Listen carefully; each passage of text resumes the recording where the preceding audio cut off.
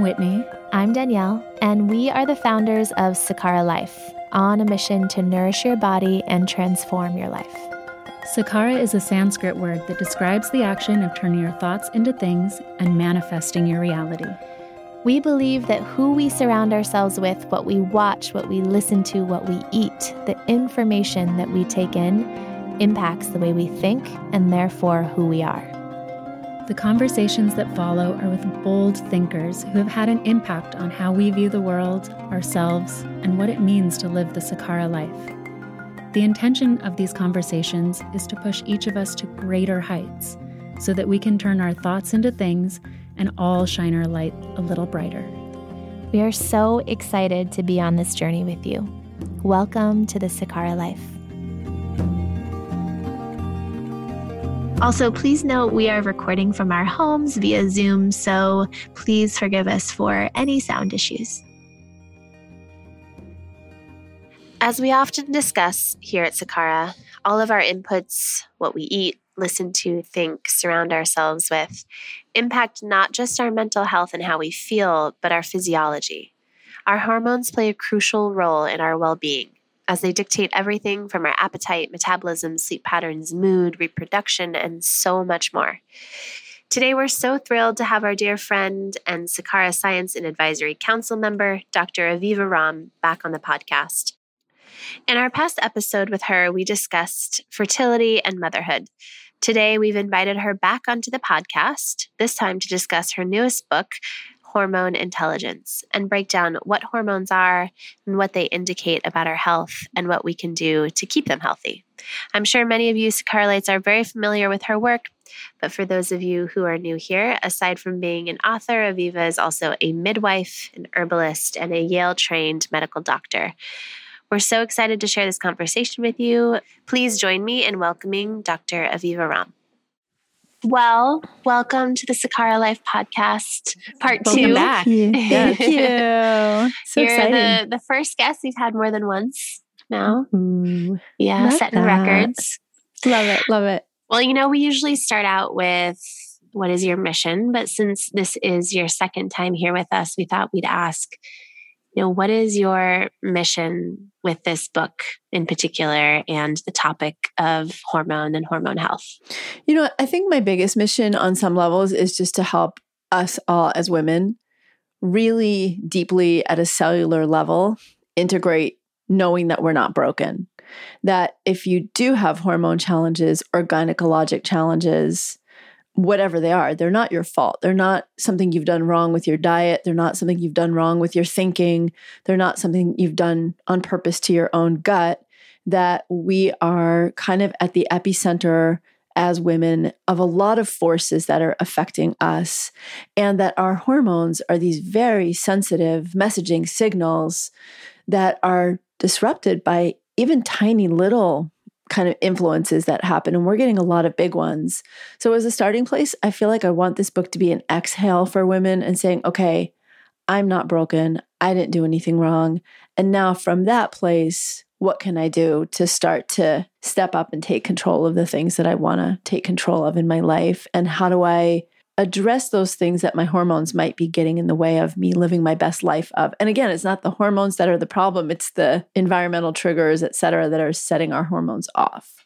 It's such an important conversation because especially in this world of wellness and given, we're here on the Sakara podcast, I'm sure all these listeners feel similarly, that it's almost like if you do all the things to take care of yourself and then something's still wrong, it's not only defeating, but I think there's a lot of shame in this wellness world and bubble about if something ends up going wrong, even though you're doing, and I'm using air quotes here, all the right things. So I love that you're talking about this because it's really important that even you can believe that you have a lot of agency over your health. And also that means that things can still go wrong that might not be your fault and probably aren't your fault. Yeah, there's this expression that insanity is a sane response to an insane world. And I feel like hormone imbalances are sort of the feminine parallel of that. Like what's going on in our body is actually a natural call out or a natural cry out to a lot of factors that aren't natural. And, I really want to say, I just so appreciate both of you, because as we've talked about in other settings together, the fact that you've been transparent about your own fertility or pregnancy struggles really starts to normalize the conversation, because some of these things that are affecting us, I think about polycystic ovary syndrome and endometriosis particularly. Even though I love the word agency, Danielle, that you just used. I think it's such a powerful word.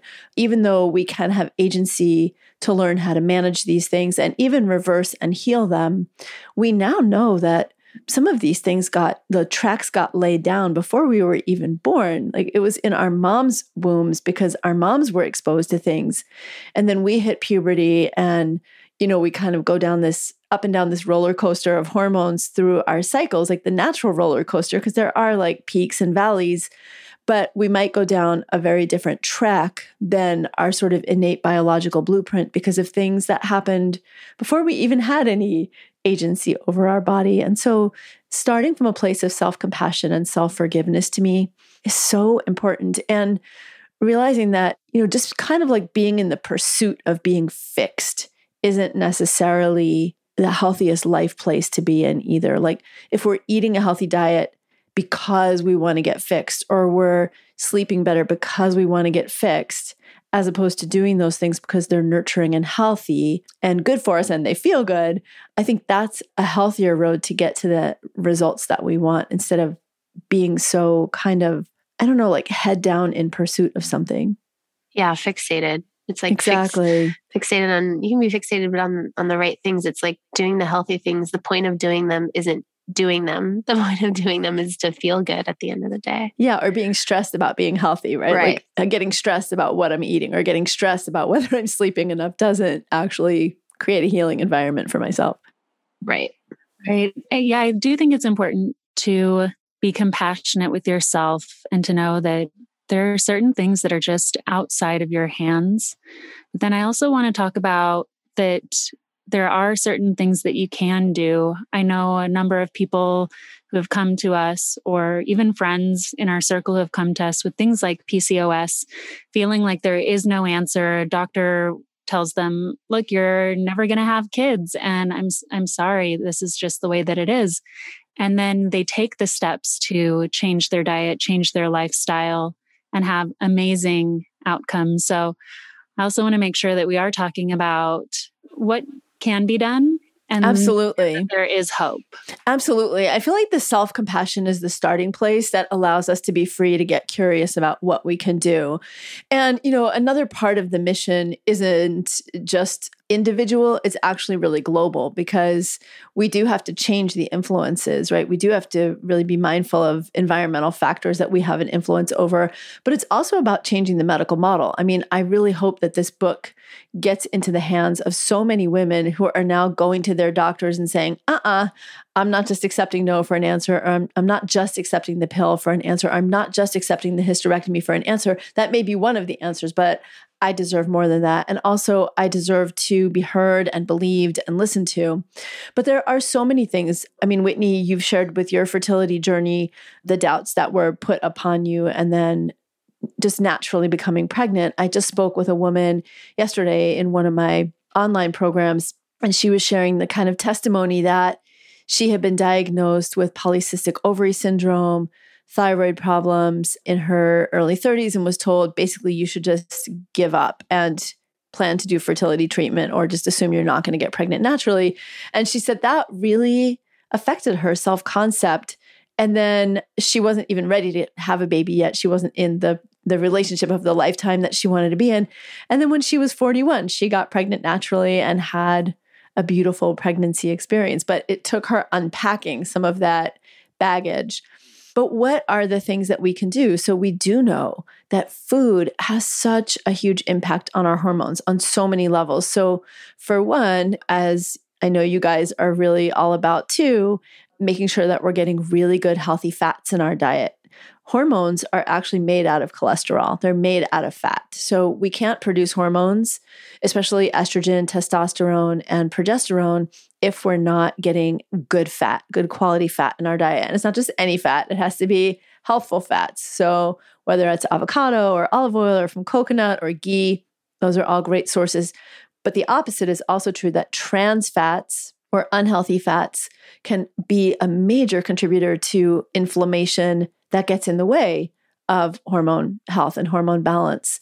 So that's just one example. Another example is getting lots of leafy greens in the diet. Because of all these environmental endocrine disruptors, as they're called, a lot of them which unnaturally bump up our estrogen, a lot of women are struggling with symptoms of estrogen excess, including things like really heavy periods or monthly really uncomfortable breasts or significant mood swings or water retention and bloating premenstrually, but also some longer term down the road things like uterine fibroids are directly caused by excess estrogen. And even some cancers like endometrial cancer and breast cancer can be due to these excess estrogens. So not to sound like a Debbie Downer, but these are real things that we need to be aware of. And then those leafy greens, you think, what leafy greens? I mean, what could they really be doing? But actually, they have a major impact on two things. One, our body's ability to detoxify through our liver these environmental toxins, because they contain a whole host of nutrients, but also these things called phytochemicals, specific chemicals in plants that help us support detoxification. But the other thing is they have a lot of fiber. And most of us are getting like about 10% of the fiber in our diets that our ancestors got. And most of us are getting about half the amount of fiber that's even recommended to prevent like colon cancer. It's pretty staggering. Hopefully the Saccharolites are getting a lot more fiber. I mean, we can assume, but that's why these, this food as medicine is so valuable for hormone health. And there are just other examples like getting seeds in our diet. And you don't have to seed cycle to get, if you like seed cycling, that's great, but you don't have to seed cycle to get healthful seeds in your diet. Just chia seeds and, delicious chia pudding or flax seeds sprinkled into your Sakara meal or onto the meal that you make yourself, sesame seeds, pumpkin seeds. I'm a nut for tahini. I should seriously buy stock in a tahini company. I love that stuff so much. But those are a great setup for healthy ovaries, healthy progesterone. So much we can do. One thing that we also do in our Sakara philosophy is add in sulfur-rich vegetables. Absolutely. So things like cabbage, Brussels sprouts, broccoli, all of those cruciferous vegetables, kale, onions, garlic, the allium family, which contain sulfur and sulfur compounds in them that support the liver in phase 2 detox process. So helping the body, I mean, you can explain this better than I can, but helping the body to metabolize some of those hormones so that we don't become too estrogen dominant. Is that something that you also talk about? Yeah, I do. I mean, you explained it exactly perfectly. In our liver, which is next to our skin, it's our second biggest organ of detoxification. Interestingly, our skin is our biggest organ of detoxification, but our liver does this amazing job constantly, every day, day in and day out, every second of the day, packaging the breakdown products of our own hormones, the breakdown products of the environmental chemicals that we're getting exposed to that act like hormones, those endocrine disruptors, but also just other things like our nutrients, if you're taking pharmaceuticals. And we have these two phases in our liver. One is where we break these compounds down. And interestingly, in the process of breaking them down, for a short little while, they can become more toxic. And then all these compounds that you're talking about, Whitney, the compounds that come from those cruciferous vegetables, which is, I think you mentioned kale, Brussels sprouts, cabbages, collard greens, broccoli, Napa cabbage, bok choy. They're all in that family. It can be red cabbage, green cabbage, super healthful because they actually also contain sulfur compounds and other compounds that in phase 2, what they're doing is they're taking those temporary compounds that were formed and now packaging and shipping them off to be excreted when you pee or poop. And so that's why also the fiber in them becomes so important because then we're eliminating, and that's actually phase 3. And also the garlic, the onions, all those alliums that you mentioned, super, super important because they have compounds that support that packaging and eliminating. And it's also important, I think we touched briefly on fertility and getting pregnant, but also for perimenopause and menopause. Can you talk a little bit about? Yes. Well, it's been funny because I've gotten more emails and social media posts, comments about menopause than anything else with the book. I think it says a lot of where women are in their life stages. And I'm hearing this from a lot of other folks. And I know you guys have a growing population of women who are looking for support in that age range too. And there are a couple of important things. So how we treat our bodies and how our hormones are rolling out in our 20s, 30s, and 40s actually sets the tone for how we experience menopause, how easy or how hard it is.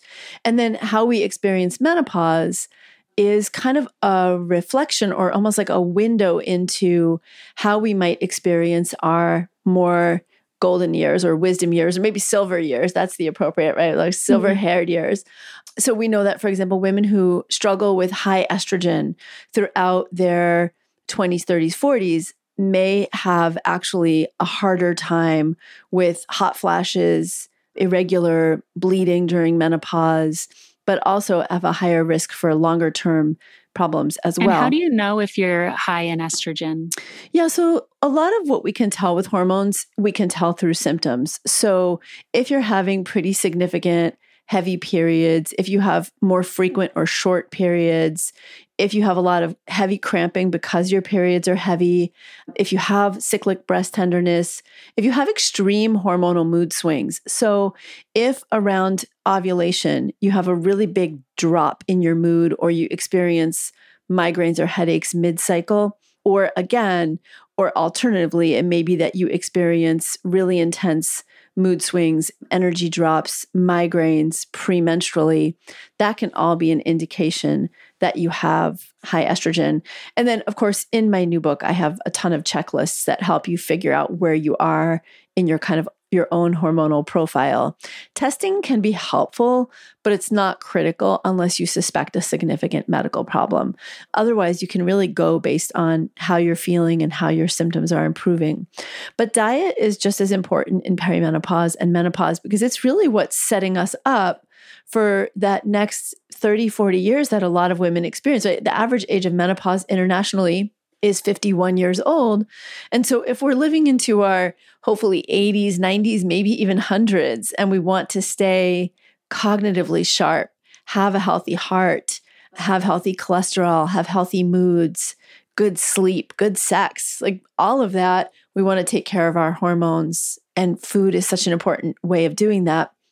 And, our dietary needs, I think they shift a lot over our life cycles. Like my dietary needs in my 20s were different than when I was pregnant, were then different in my, my late 30s and 40s. And now I'm turning 55 in a few weeks, and I'm finding my dietary needs are shifting again, like what my body wants or doesn't need as much of or wants more of. So I'm leaning, even though in my 20s, my teens and my 20s, I was a vegan and vegetarian, even through several of my pregnancies. Then I found when I was in my medical training, for example, and doing so much cognitive work, I really wanted a lot more protein.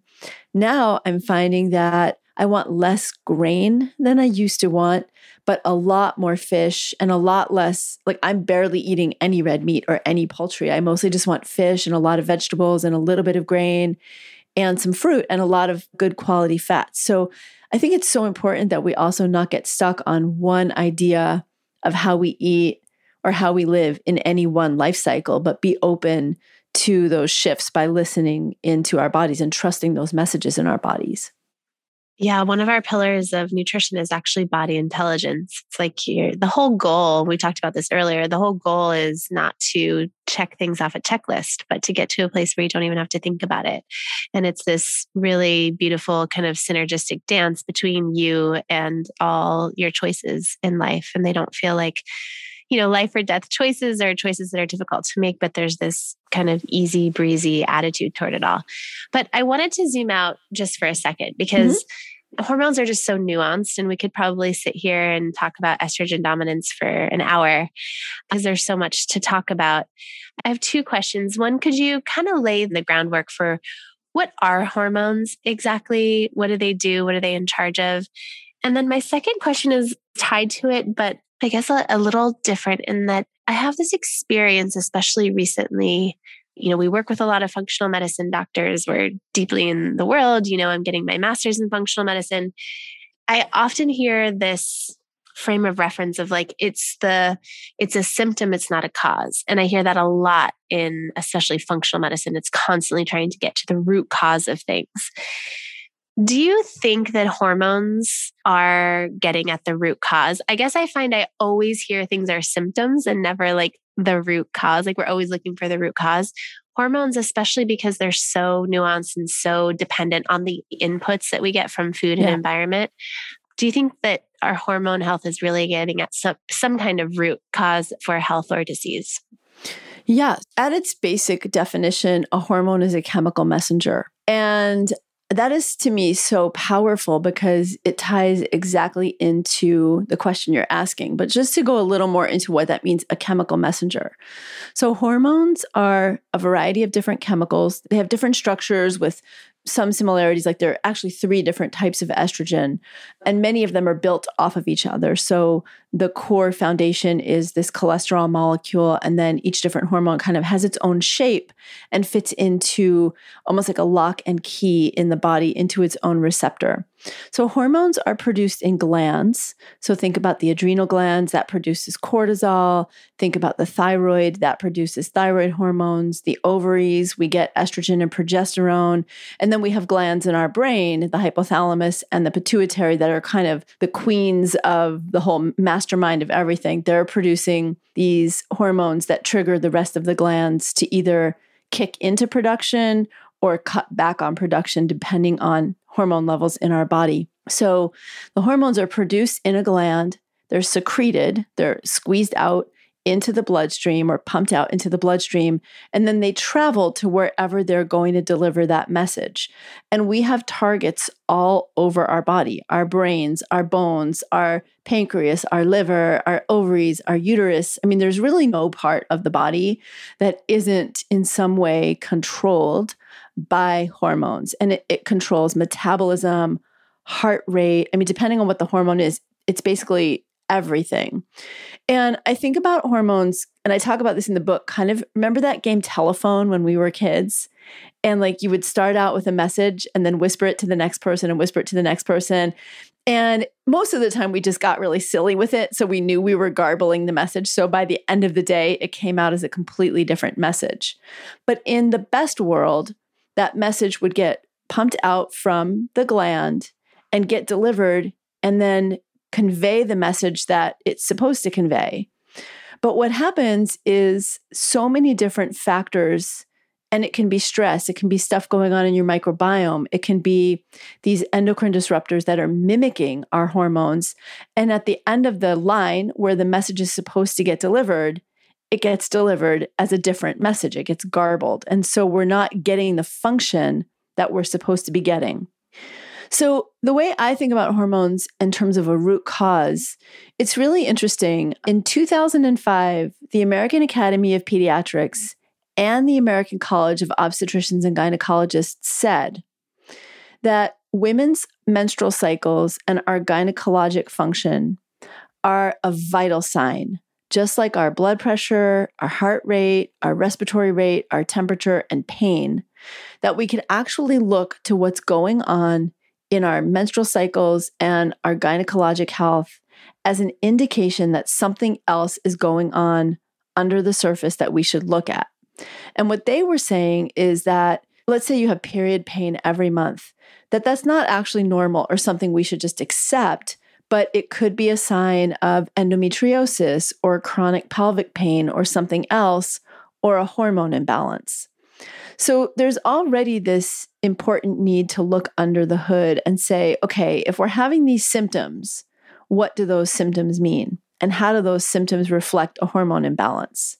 But then I do believe we need to go one step further and say, what are the things that we can do to bring those hormones back in alignment with this sort of biological ancient blueprint that we all have that's now gotten disturbed by these environmental things? Sometimes just by, and you guys have seen this in your own lives, I've seen this in my own life, and we've also seen it with our communities and the members of our community, where we hear these amazing stories of someone who was really struggling with something and then they changed their diet and it turned around, or they started sleeping better and meditating and something really shifted. Or, I mean, there are studies where we look at, for example, teenage girls who have high levels of basically like chemicals that come from plastics and come from body products, these phthalates. And when they take these out of these girls' environment, like stop drinking out of literally plastic water bottles and stop using sunscreen that has these phthalates in it, within a week, you can see those blood levels drop. And we know that those blood levels are contributing to hormone problems. So I do believe it's really important whenever we can to go deeper to these root causes that we're talking about. And it might not be that you ever know the answer. You might not know, oh, I changed my diet, so it was my diet causing my period pain or my heavy bleeding or my fertility challenge. Or you might not know whether it was adding in that probiotic that helped your gut. But we do know that those core things that we can have agency over, as you said earlier, Danielle, can really make a difference. And it also doesn't mean that you might not go for the fertility treatment or take the pill or get that surgical treatment for your endometriosis. But we know that these things are really important for our long-term health. And that was the other thing about this idea of our periods being a vital sign or our gynecologic health being a vital sign. It's not just about what's going on now. It's about what I was talking about earlier, that those things then become the window into like a domino of other things that might happen later. So, you can go a little crazy looking under the hood. Like you can go a little crazy, like I've got to find the root cause. I've got to find the root cause. And sometimes we can, sometimes we can't. But I still think making these changes, you're addressing all the root causes. And actually, that's the core 6 chapters of the plan in my book is how do we address the root causes? And then there's a whole part of the book, which is how do we also deal with the symptoms at the same time? Because it might be the symptoms that are making you feel awful, right? And you might not want to spend 6 months getting onto the root cause while you're still having these migraines every month. Right. I also heard you talk a couple times about the gut and hormones. So can you speak to the relationship between your gut and your hormone health? Yeah. So Whitney, you were talking about detoxification earlier and those liver phases. The gut also has a remarkable capacity for detoxification. And it's not just what we poop out that we've broken down and are eliminating, but our microbiome actually has an entire department called the estrobolome that is solely dedicated. It's like genetically actually programmed to help break down and either eliminate or reabsorb the right amount of estrogen that we need. It helps us break down and get rid of a more toxic form of estrogen that is the result of like the body's metabolic processes. And it helps us reabsorb enough to keep our bones and our heart and our brain healthy and our hormones in balance. So I just think it's so amazing to think about how elegant and how perfect our bodies are that we actually have a whole department literally dedicated to just doing this. And what are the things that keep that department healthy? Eating fiber, eating leafy greens, good quality fats. What are the things that damage that department? Exposure to these endocrine disruptors, not getting enough healthy fats, not getting enough leafy greens, not eating a rainbow. I mean, truly all the principles that the Sakara diet is based on. And I'm not just so you guys listening know, I'm not a paid person for Sakara. Everything I do is just volunteer or friends. But the principles of this plant-based diet are actually the key critical principles for gut health and for hormone health. Right. And we don't offer animal products as part of our program, but that's not because we're necessarily against animal proteins. I think it's just about what you're talking about, getting enough plants into your diet to support your body's systems. And that's the one thing most people aren't getting enough of. Nobody in America is protein deficient. I think it's less really than 2%. True. Yeah. We think of the CDC now with COVID, right? But the CDC actually does these major national studies every few years. And they keep coming up with one really consistent, phenomenal fact, which is in every state in the United States, most people are getting only 14 to 16% of the recommended daily number of fruits and vegetable servings. And that's based on CDC recommendations or FDA, which are the lowest possible. Like that's basically survival level. In my book, it's not a vegan plan, but I do give a vegan plan, but I actually do take red meat out of the plan almost entirely. For people who really feel like they need it or want it, I say, look, max once a week. Because when we look at food and hormone studies, consistently red meat shows up as a problem for polycystic ovary syndrome, endometriosis, period pain, even fertility challenges. Eating more than one or so servings of red meat a week is actually inversely correlated. So the more you eat, the less your hormone balance is optimized and the more you're likely to struggle with one of those problems. And people will say to me, well, what about if it's like locally raised, grass-fed, et cetera, et cetera? And I'm like, that's probably better, but there is something just inherently inflammatory about meat these days. And I think 150 years ago when animal were grazing on grass that had really high omega fats, that might have been different. But even grass-fed beef these days, they're not grazing on the same fats that cattle ancestors would have. And so I really do encourage, if you're struggling with a hormone problem, taking red meat out of your diet. The one exception is if someone's anemic, and there are lots of other ways to get good iron sources in your diet. But that's the one time I say, look, if you really feel like that's the only way you can do it, fine. And it's not to say that, okay, never, if you love your red meat, that never eat it again. But if you're wanting to get your body to this place, heal your hormones, rebalance yourself, and you've been consuming too much of something, you need to swing in the other direction and allow your body to recalibrate and get to a point where you're achieving the results you're looking for, where you're feeling better, where your symptoms have gone away, and then start to feel, what does it feel like to bring some back in if that's what you really want to do. Yeah. Same with dairy. I mean, I eat red meat in my diet. I occasionally have dairy in my diet, but if you're trying to heal something, taking out some of the triggers that we know are known hormone imbalancers, if you will, can really make a difference. And when it comes to hormone balance, there have been some really good studies that show that vegetarians, for example, and it's not because they're not eating meat, it's because they're getting a lot more plant material in their diet, have healthier estrogen levels, have an easier time with hormones.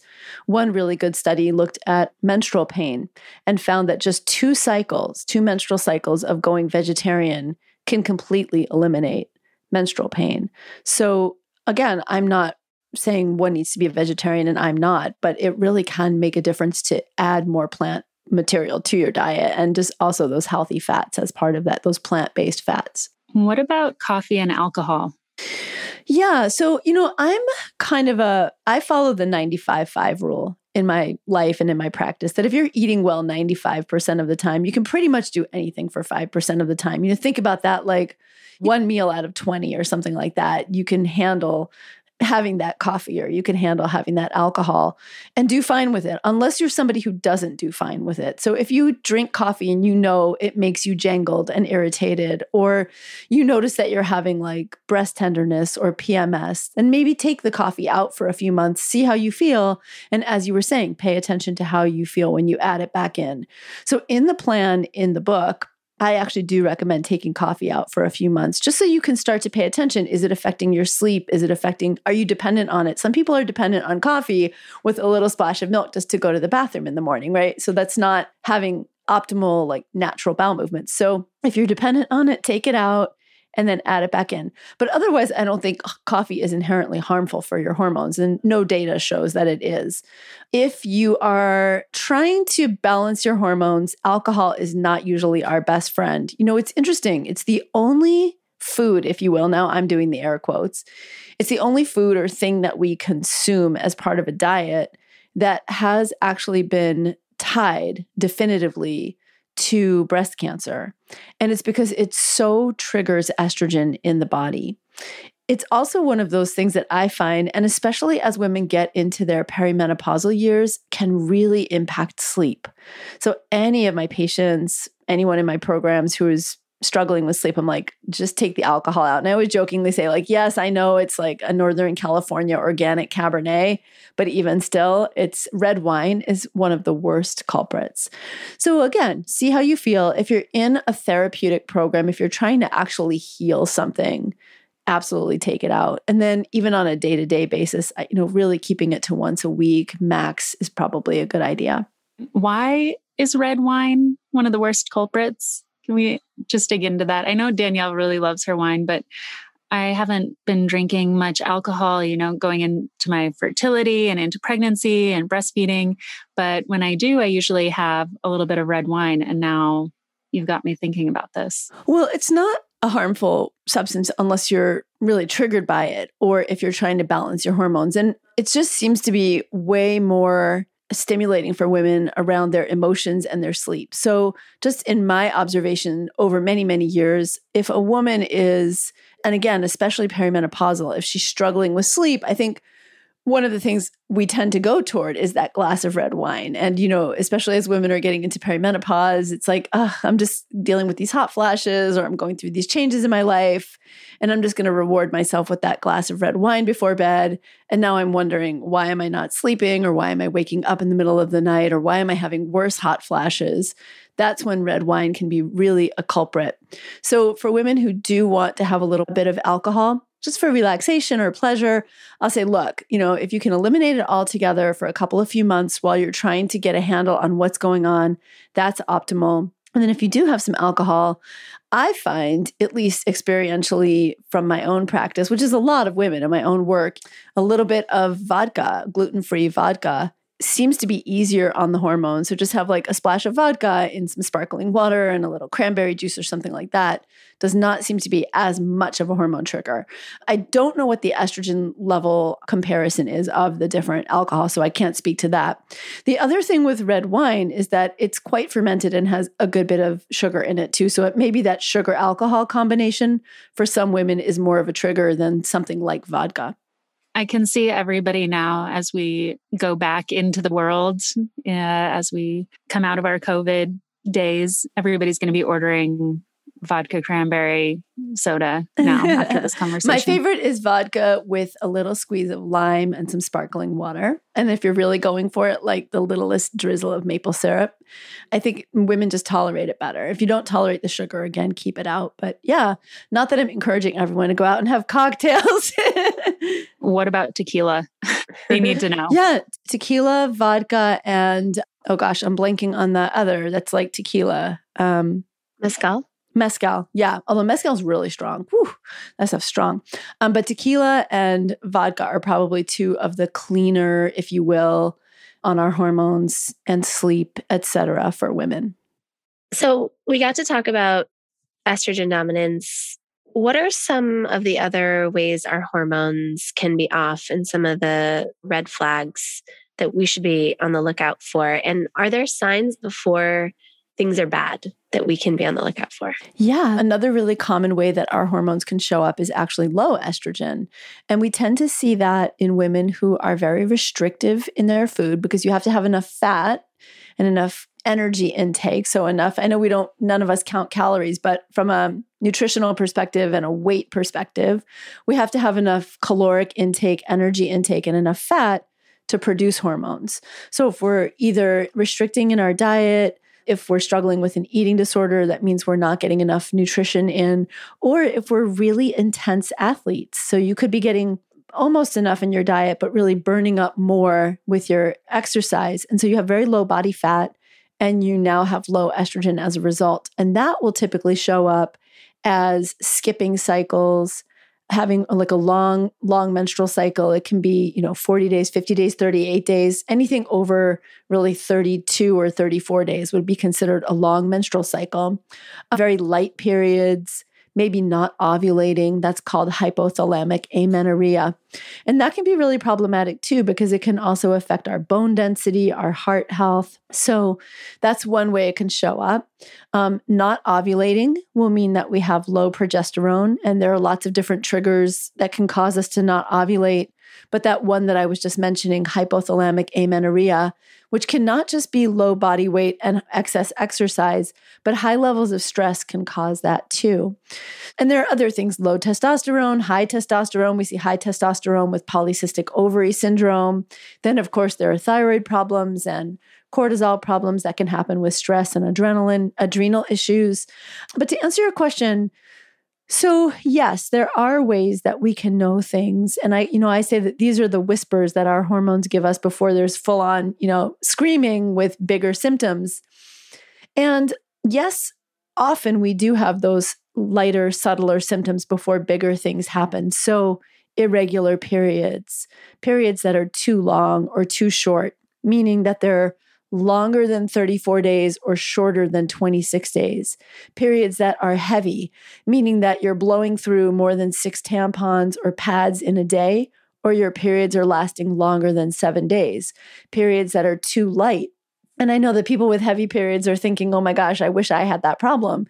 But periods that are too light, meaning that you're hardly ever having to change a pad or a tampon, you do because you want to, but not because it's, saturated enough to need to, or bleeding less than 3 days. So these are just some of the signs, but also it's normal to know that our bodies are going through changes. So it's normal to have a little pelvic heaviness or fullness premenstrually. It's normal to notice that your mood has shifted and you're not feeling like going to that party. You really just want to stay home and write in your journal or watch something on Netflix or take a bath.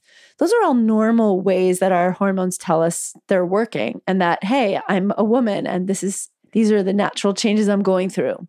But if anything is taking you out, like you're doubled over in pain, or you're having to take pain medication every month, or you don't want to go to the party because you just feel too crappy to go, or your moods are so extreme that you find yourself dysfunctional in your life. You're always in a battle with your partner or someone at work or yourself at certain times of the month. Not wanting to have sex is one thing, but having a really low libido is another thing. You just never feel like you're getting those arousal symptoms. These are all the quiet little things that as women, we're kind of told are normal. It's normal to have period pain. It's normal to just have to take ibuprofen. Why wouldn't you want to? It's normal to have heavy periods. It's normal to have migraines. You're having them because you're a woman. So what would you expect?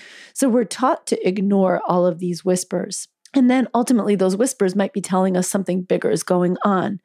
That said, some women just start out their menstrual history, puberty, and like they're in hell already.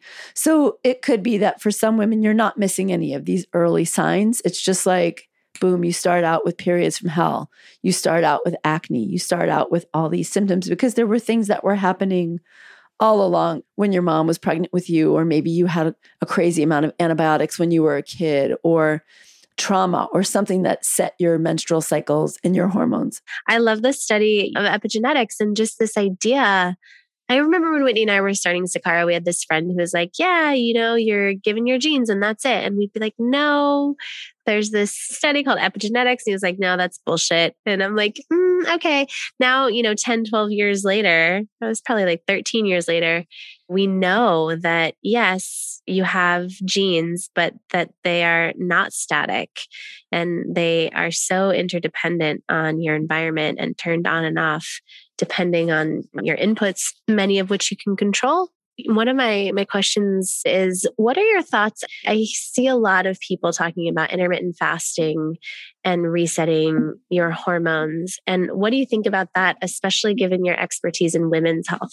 Yeah. If you don't mind, I'd love to touch on this epigenetics for listeners, because it's so easy to think that our destiny, like our genes are our destiny. And just because our mom had PCOS or endo or fertility problems, it doesn't mean that we're going to, but it does mean that that genetic predisposition is there. And so that is where we do have some agency, is whether we flip that switch on or off. And we know that diet and microbiome, all of those things really do have an impact on that epigenetics. And that's so powerful. Intermittent fasting.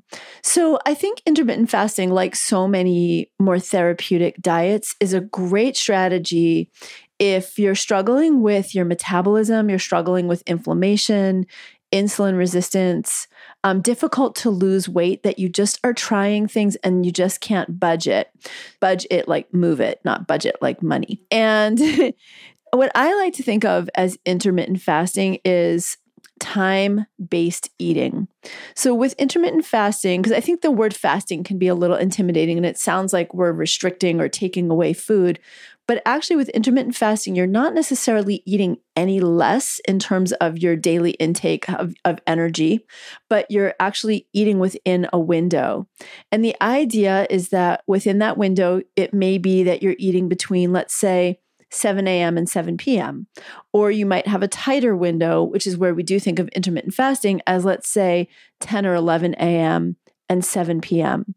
But studies have shown very dramatically that eating within that time-based window, it's actually called time-restricted eating, but I don't like that term because, again, I don't like thinking of food and restriction. I don't think that's nourishing. But eating within this window has a really powerful ability to reset our cortisol levels, to reset inflammation, to reset our insulin levels. And those right there are key to avoiding or resetting from so many chronic illnesses, but also from hormone imbalances and how they show up as medical conditions. So there's a huge inflammatory component to endometriosis. There's a huge potential insulin resistant component and inflammation with PCOS. Even period pain has been associated with inflammation. So I think it can be a wonderful strategy. Where I tend to recommend it more is those kind of parameters I talked about earlier, difficult to lose weight, etc. And for women who are in perimenopause, as our estrogen shifts in perimenopause, it's really common because we're losing one kind of estrogen and shifting to another kind of estrogen. The kind we shift to doesn't quite have as much metabolic fire. I think that there are biological reasons for this, but it makes us often put on anywhere from 5 to 10 pounds in our late 40s and into our 50s. And it's not something most women want to do. The reason our bodies do it is because we produce estrogen in our fat cells once our ovaries start to go a little more dormant. And so our body's trying to make us have a little more fat cells. So one of the ways that we can kind of keep that weight gain to a minimum is by intermittent fasting. So that's a wonderful age range to do intermittent fasting in. I tend to not recommend it for women who have struggled with an eating disorder if it's going to be a potential trigger for them to skip meals. And I tend to not recommend it to women who are trying to get pregnant or who have low body fat and low estrogen, because I think eating those more, the 3 meals a day, when we're doing this time restricted eating, as it's called, or this time-based eating, as I call it, we're tending to go to 2 meals a day and maybe 1 light snack. And intermittent fasting is almost always 2 meals a day. So it's not necessarily for everyone. And some studies have found that after 6 or 8 weeks, for many women, it can actually become a stressful, restrictive pattern that may actually have like a backfire on it. So in that case, try it for a short time, try it for a month and see how you feel. And then maybe stop doing it after 6 or 8 weeks, go back to kind of a more balanced way that you would previously eat, but then maybe do it once in a while. Like think about doing it a couple of times a year if you feel like you need that reset. Do our bodies need that extra layer of fat that you were talking about going into menopause and beyond? Is it safe to decrease our fat stores? Yeah. So it seems to me that there is definitely a biological mechanism happening there that is pretty hardwired into us. And what happens is so most of our lives, once we hit puberty, we are dominant in this form of estrogen called estradiol. When we're pregnant, we switch over to more of something called estriol. And when we switch into menopause, we go to something called estrone. So that's the predominant estrogen we're producing. And estrone, absolutely, we have slower metabolism. We have faster metabolism with estradiol. So pretty much every woman that goes into perimenopause or like once you really hit menopause, once your cycle stops, there seems to be this weight gain that happens. And it's not necessarily dramatic. It's more like 5 pounds, 7 pounds, 10 pounds, but it can feel dramatic, especially if you've always had your body weight in one area and there's so much cultural stigma around gaining weight. But what happens is when we hit menopause, we're hitting menopause because our ovaries aren't producing estrogen anymore. They're not really producing much estradiol. So our body switches to actually producing our estrogen in our fat cells, our hips, our butt, our thighs, and a little bit around our waist. And so it's kind of phenomenal, right? When you think about it, that you hit this time in life, your ovaries aren't producing the estrogen anymore. You now can only make the estrogen in your fat cells for the most part. And we want to keep up some estrogen because if we don't have enough estrogen, then we have worse menopausal symptoms. We have higher risk of osteoporosis. We have higher risk of dementia. We have higher risk of heart disease, which is part of why so many doctors supplement hormone replacement therapy. They're trying to provide the estrogen when actually that increase in weight might naturally provide it. So look, I'm 54, turning 55. I went into menopause a year ago. My weight, except for during pregnancy, has been like to the 2 pounds consistent my entire life. And then all of a sudden I gained like 5 pounds basically in the 2 or 3 months of my period stopping. And I was like, oh, this is not what I actually ideally want to have happen. As much as I am completely body positive, there's still that part of me that's like, But what's really interesting is it's not been like, if you looked at me, you wouldn't say, oh, Aviva's gained a bunch of weight. It's almost like this kind of even distribution where I just have a little more fat. Like my clothing size hasn't changed, nothing. It's just like I'm a little bit, I don't know how else to explain it, thicker than I was. And what's really interesting too is that I'm just rolling with it. I mean, I'm not going to fight my body. And Whitney, you and I talked about that when we talked about your postpartum experience. Like, yes, you're not going to fight your body to try to bounce back. You're going to let your body be how it needs to be to produce breast milk for your baby, right? So I think allowing those changes to happen is really powerful and really important, even if it is challenging to our self-concept, just like it is postpartum, right? Yeah, no, absolutely. It's challenging in a bounce back world. It's challenging in a world that's so dominated by thin as the ideal to tune in and let our bodies do what they're trying to do. Well, I think you've never looked better. Aw, thank you. Maybe it's because you're really just kind of standing in your power right now and are spreading your message and your mission and your light with so many people. But you really look amazing. And I love this idea of shifting the mindset as much as we can to appreciate our bodies for what they do, not just for how they look. And I think understanding why they do something in a certain way can help us to appreciate that this weight gain isn't just like, oh, I'm getting older and so things are slowing down and I got to stay young and keep it going and be thin. No, it's, oh, this is necessary for my body to stay healthy into the years to come. Can I appreciate that and say, thank you, body, for being so smart, for being so intelligent to give me what I need. Totally. And it's really interesting too, because, you know, that extra layer of healthful fat also means, like, we know that, like, if you're very, very underweight, for example, you have more wrinkling, right? Like your skin tone isn't as healthful. So who we are and how we are at whatever our natural weight is so powerful to embrace, but rolling with it is also really powerful and interesting. And it kind of comes back to, Danielle, what you were asking me, like, what is a hormone and it being a chemical messenger? And to me, what is that message, right? To me, the whole kind of concept of hormone intelligence is really two things. It's one, that we have this innate wisdom, much like you guys talk about body intelligence. It's that same thing. It's that innate wisdom, but then it's also having the intelligence to listen to it and the knowledge, the literacy to interpret and understand what the messages are telling us, and then taking the power, that empowerment to do what we can with that. Mm-hmm. Beautiful. And let's end with this question and then we'll go to light work. What is it that you wish that every woman out there knew about hormones, her hormones, or hormone health? I wish every woman knew that her hormones were her allies.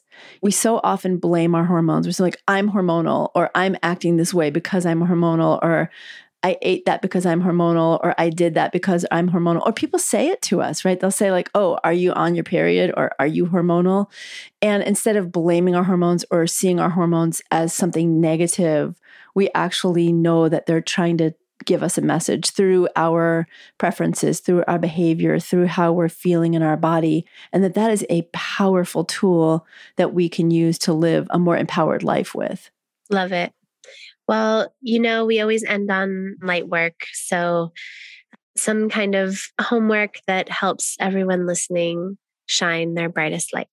Yeah. Do you have some sort of light work that you could share, that something to get us to start taking care of our hormones? Or what's one little tip or challenge that we could do, or to shift our mindset? Yeah, for me, this is not the simplest thing, but on some levels it is actually very simple. I had the fortune and great blessing when I was a teenager to have a mentor who taught me to start paying attention and actually tracking my menstrual cycle. So actually on my desk here, I can show this to you guys since we can see each other, but this little collection, this pile here that I'm showing you, are my menstrual cycle calendars going back all the way to 1985. And I stopped around 2000 just because, it's so inherent in myself that I stopped writing it down.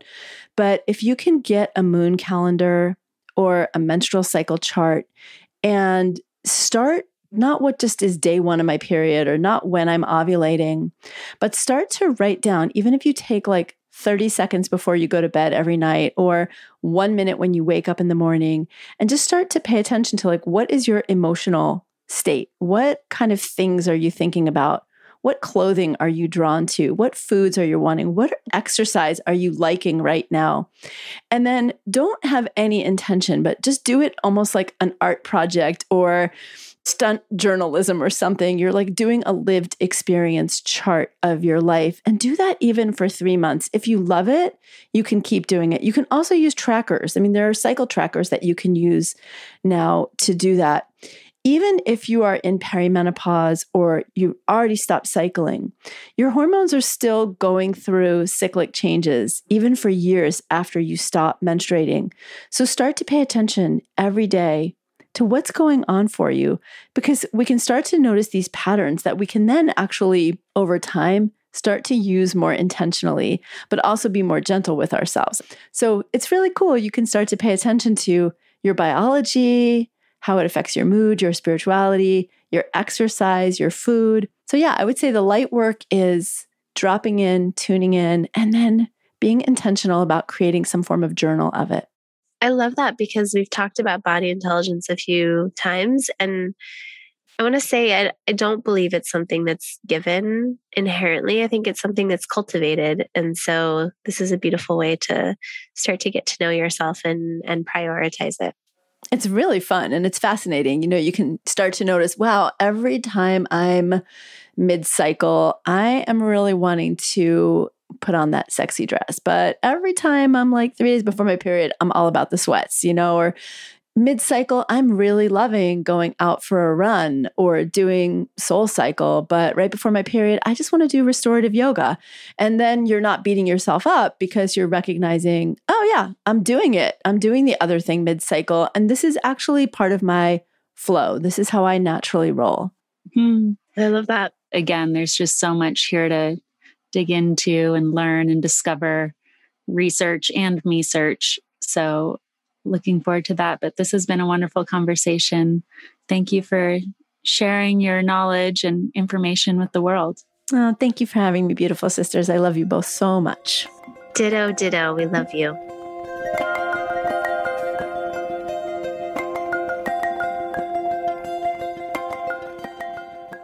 We wanted to share a Sakara story with you today.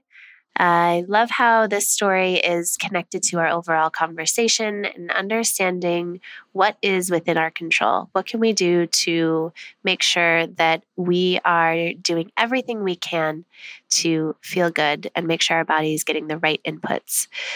So here is Whitney from New York. I want to share my feedback with your program. I'm 31 years old, and before I started Sakara, I had disordered eating for years. For the most part, I have always eaten healthy food, but I didn't have a healthy relationship with food or my body. I came to a breaking point this past year when my relationship with food and my body had become quite toxic, and I felt desperate to try something new. I was ready for a transformation. I started your program in October and I've been on it since, and I just completed the level 2 detox. It took me time to notice results and changes in my body, and the changes didn't come without regular exercise. However, I cannot express enough gratitude for this program because it has entirely changed how I approach food and care for my body. It's certainly a journey that continues, but it is because of this program and the fact that I committed to it wholly that I have been able to start this journey. Thank you so much, Whitney, for joining us on this journey. Our mission is to help people sit in the driver's seat of their own health and give all of you and myself, and Whitney included, the tools to transform our health and own our health and be empowered. So thank you for sharing your story, and thank you for joining us on this Sakara journey. If you have a Sakara story that you would like to share with us, we'd love to hear from you. Send us an email at sakarastories@sakaralife.com. That's SAKARASTORIES@sakaralife.com, or send us a DM at Sakara Life. Don't forget to hit subscribe for the Sakara Life podcast and share this episode with anyone you think needs to hear what we talked about today. And don't forget about the light work. It might feel a little hard, a little uncomfortable, but it's supposed to. The whole idea is that we lean into what's uncomfortable so we all get to shine our lights a little brighter. And we'll see you on the other side, Sakara Lights.